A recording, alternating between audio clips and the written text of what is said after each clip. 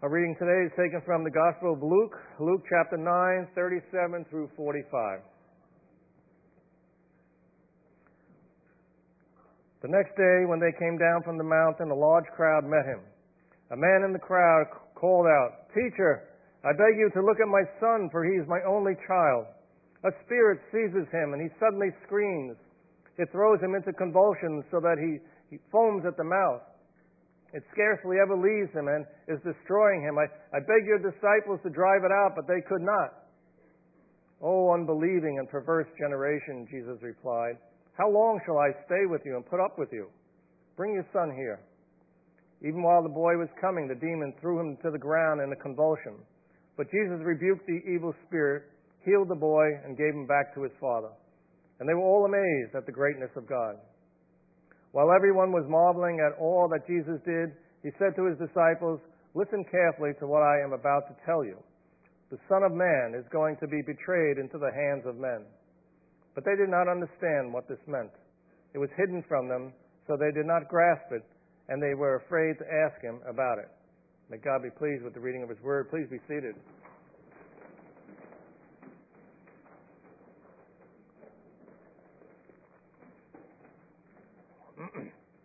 Before I actually start the sermon today, I want to tell you a little story that has to relate somewhat. Today I'm going to be going back and forth between the Gospels, looking at the different accounts of this story. But I have a story to tell you. It's kind of cute and funny, and I got permission to tell it. Okay, so a week or so ago, I forget, just a prayer meeting. Sal and I were walking out, and he said, "Come over here." So he took me to the back of his car, and he said, "You see this?" And there was some scratches on the back of his car. And he said, "Yeah." He says, "A guy backed. I pulled in Wednesday night. A guy backed out from behind and ran into my car." But it's such superficial scratches. So we just exchanged information, and he went off, and I went into prayer meeting. And I came out of prayer meeting, and I started back out, and there was this grinding. And he got out, and he looked and a little further, and it wasn't just superficial scratches. He had pushed the tailpipe and the muffler all into the rear tire, and so it was quite extensive damage. So Sal's pointing all this out, and Linda comes out and meets us, and smiling, she says, "Oh, Sal telling you about the clown that hit us? Caused a lot of damage." And we're both like, "What?"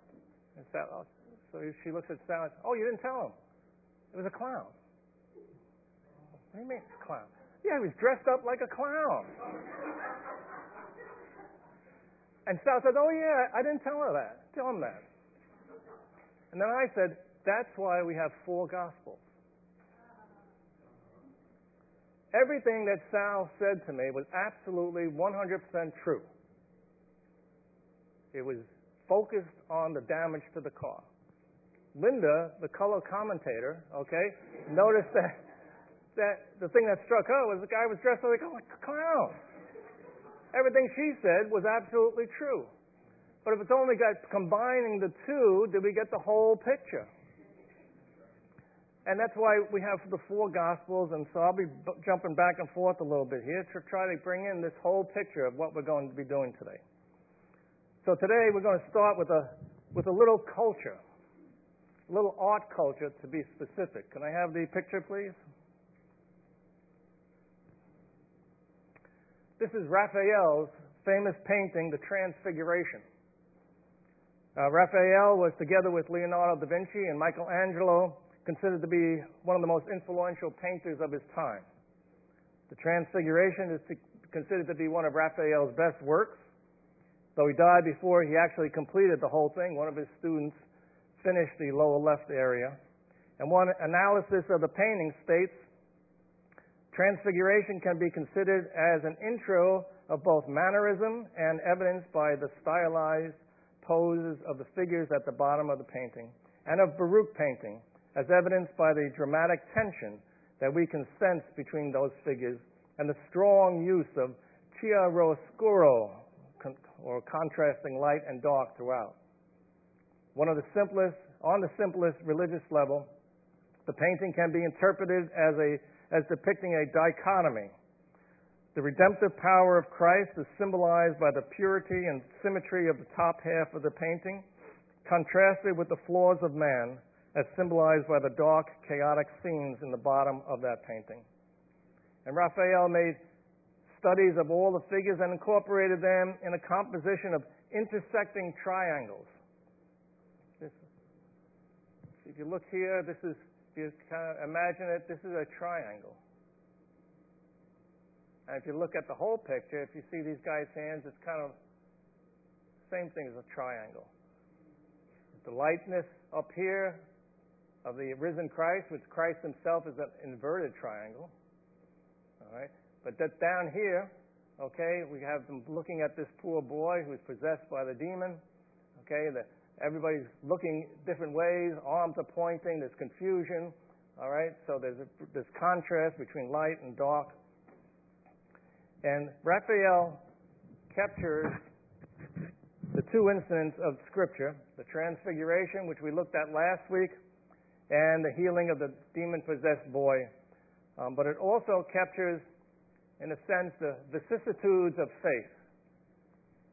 As believers, we've all had at one point a spiritual high, a real mountaintop encounter with the living God. Whether it be in a church service or a private prayer or meditation, we've all been there, and we've all wanted just to capture that moment and bottle it. It was so blessed. However, equally true, maybe more so, is the fact that the highs don't last, do they? And we all experience the low as well. Monday morning comes, and we're back in the chaos and the demands and the confusion of life. Well, we were not alone, because Jesus and the disciples had the same experience. After the transfiguration, the next day, Jesus and the three disciples come down from the mountain, and as one commentator penned it meant a descent into the earthly world of illness, evil, and unbelief. They find a large crowd gathered there. Mark 9:14-16 notes. When they came to the other disciples, they saw a large crowd around them and the teachers of the law arguing with them. As soon as all the people saw Jesus, they were overwhelmed with wonder and ran to him to greet him. "What are you arguing with them about?" he asked. So Jesus comes down and he finds the other 9 disciples in the midst of this chaotic crowd arguing with the teachers of the law, while this poor boy is out there probably suffering, and they're probably arguing about the disciples' inability to heal. At this point, a man calls out to Jesus, "Teacher, I beg you to look at my son, for he's my only child. A spirit seizes him, and suddenly screams, it throws himself into convulsions so that he foams at the mouth. It scarcely ever leaves him and is destroying him. I beg your disciples to drive it out, but they could not." And Mark adds, "Teacher, I brought you my son who is possessed by a spirit that has robbed him of his speech. Whenever it seizes him, it throws him into the ground. It foams at the mouth, it gnashes his teeth. He becomes rigid. I asked your disciples to drive out the spirit, but they could not." And Matthew 17 adds, "He has seizures and is suffering greatly." Literally, the Greek reads, "He is a lunatic and is suffering greatly." Now, many scholars, based upon the symptoms here, conclude that the boy suffered from epilepsy. If you know anything about epilepsy, those are the symptoms of an epileptic fit. But that may be a case of reading all medical knowledge back into antiquity. For although it was present, the Greeks had no real idea about the disease. But there are 2 other statements in the Scriptures that would seem to eliminate the fact that it was simply epilepsy. First, Mark states in 9:21, "It has often thrown him into the fire and water to kill him." There's intent here. The boy is thrown or hurled into the fire. Epileptics, once seized, they just fall to the ground. Here the boy is intentionally thrown into the fire or water with the express intent to destroy him. In true epilepsy, there's no intent. It just comes upon you, it happens. However, with a demon, there's always intent, and an evil intent in this case. And secondly, and probably more important to the point, Jesus addresses the evil spirit and rebukes it, and thus confirming it to be the cause. If it was just the disease, Jesus could have healed without any reference to the demon, as he did with the woman with the issue of blood. There was no reference to a demon in that account, but Christ specifically addresses a demon here and clearly stated in Mark 9:25, when Jesus saw that a crowd was running to the scene, he rebuked the impure spirit. "You deaf and mute spirit," he said, "I command you, come out of him and never enter him again." And here Jesus tells us it's a demon. So it must have been a demon. And the demon leaves. But confronted with all the arguing, Jesus expresses frustration. "Oh, unbelieving and perverse generation," Jesus replied, "how long shall I stay with you? How long shall I put up with you? Bring your son here." These are strong words of disappointment expressed primarily to the disciples, but maybe also the crowd. Words, as one author put it, not of sinful impatience, but holy frustration with the unbelief of his closest friends. Like a mother who wonders when her son will start taking responsibility for his actions, or a school teacher who wonders when students will ever learn to follow instructions. Jesus longed for his disciples to trust him with a simple faith. D.A. Carson of Trinity states that these statements express not only personal disappointment by Jesus, but Jesus' consciousness of his heavenly origin and destiny. His disciples' perverse unbelief is actually painful to him, but he must endure it or put up with it. And so focusing on the disciples' faith, not so much the crowds, seeing that it had wavered in this situation, it's indicative of how much the disciples needed to grow in their faith and learn. Matthew specifically states, "Then the disciples came to Jesus in private and asked, 'Why couldn't we drive it out?' And he replied, 'Because you have so little faith. Truly I tell you, if you have faith as small as a mustard seed, you can say to this mountain, move from here to there, and it will move. Nothing will be impossible for you.'" And Mark adding the words, "This kind can come out only by prayer." And this desperate father appeals to Jesus to have mercy on his only son. And the fact that it was his only child heightened the father's desperation. In a very real sense in those days, children were your retirement, your future. They would be the ones who would be responsible for caring for you in your old age. And we've seen this situation before in the Scriptures. The synagogue ruler's only daughter was healed. The raising of the widow of Nain's only son was brought back to life. It was a critical moment for this father. And then comes a powerful interchange between the Father and Jesus that is recorded in Mark 9:21 through 24. Jesus asked the boy's father, "How long has he been like this?" "From childhood," he answered. "It has often thrown him into the fire or water to kill him. But if you can do anything, take pity on us and help us." "If you can," said Jesus. "Everything is possible for one who believes." Immediately the boy's father exclaimed, "I do believe. Help me overcome my unbelief." The father's faith had brought him to Jesus' disciples, but they failed him in their request. But the father still held out faith that Jesus could do something. And he pleads, "If you can do anything, take pity on us and help us." If.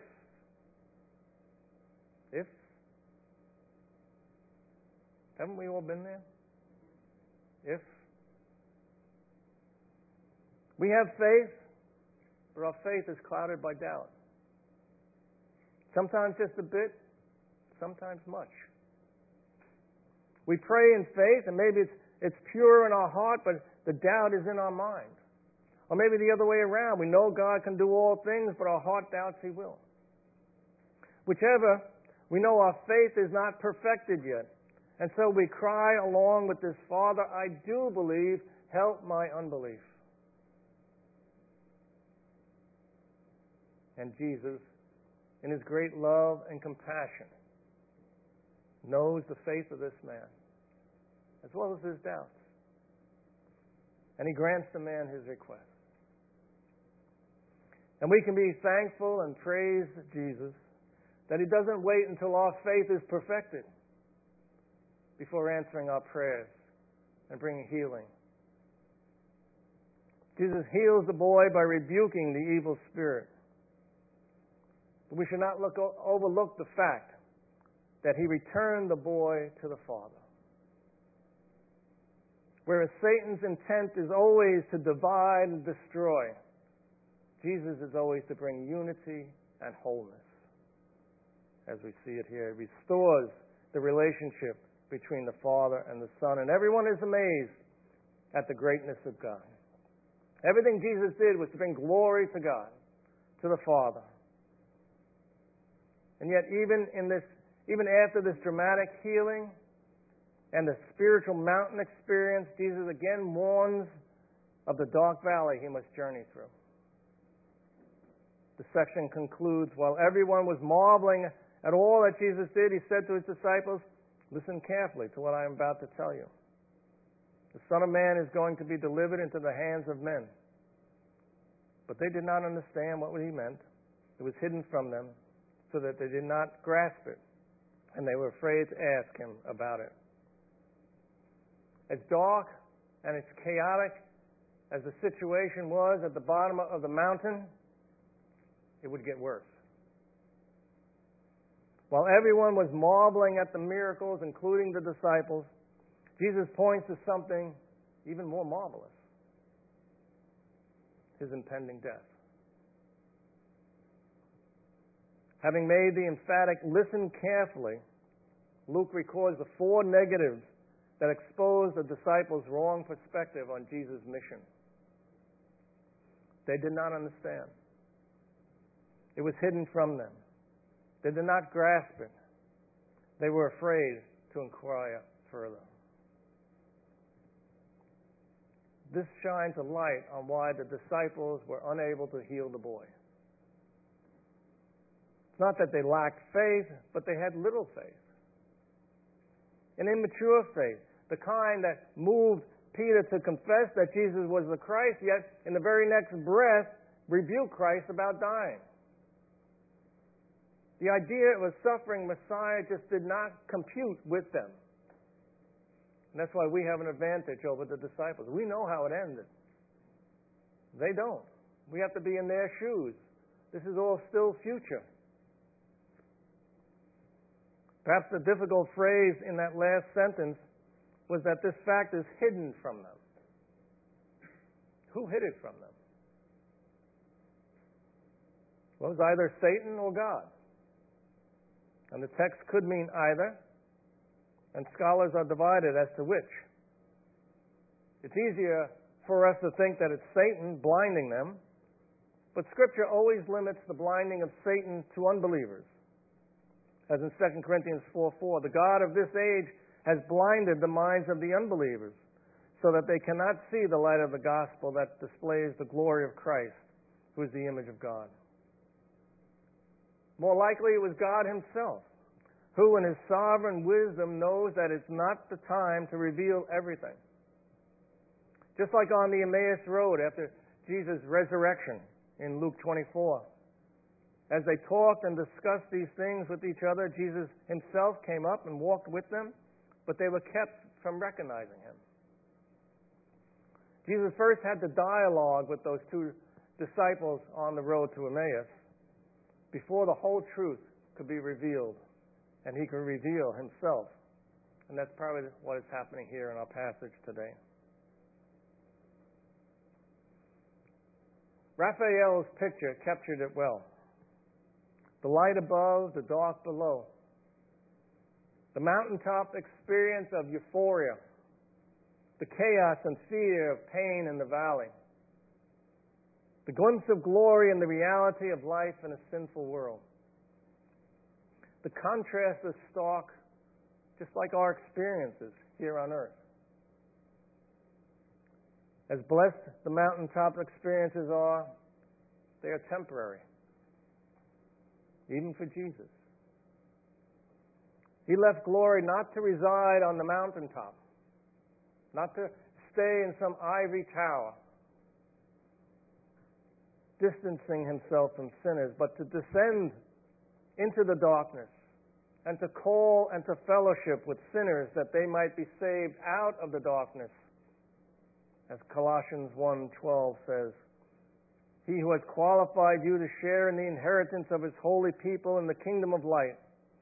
For He has rescued us from the dominion of darkness and brought us into the kingdom of the Son He loves.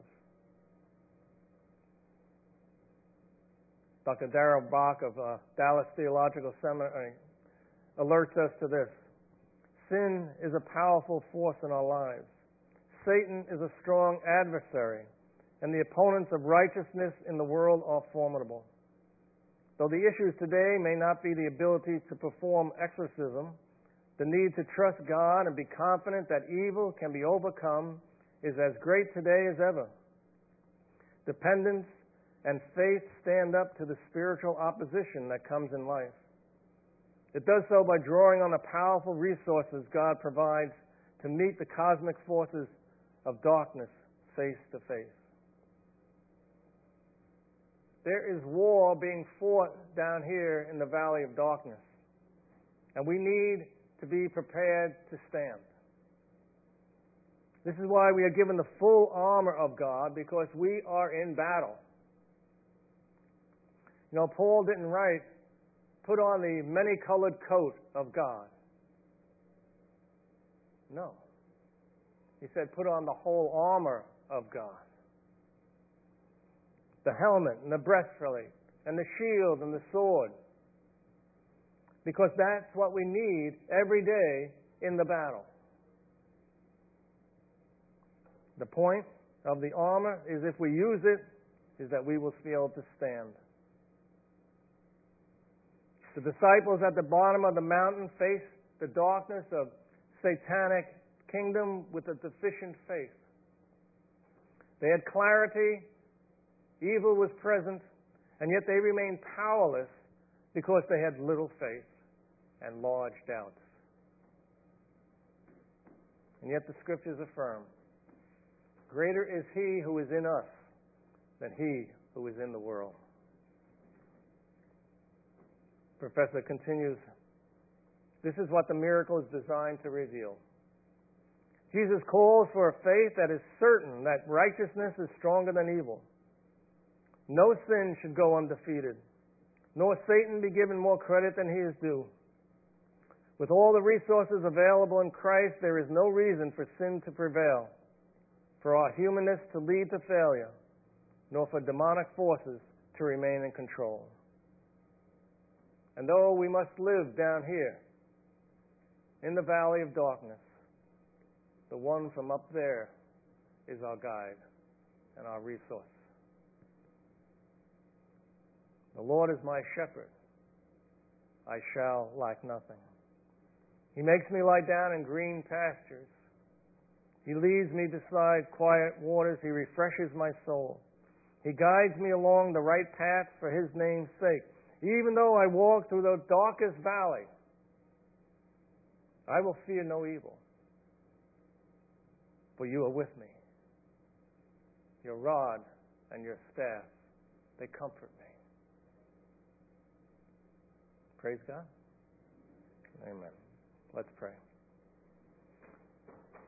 Heavenly Father, we do praise you and thank you for Jesus.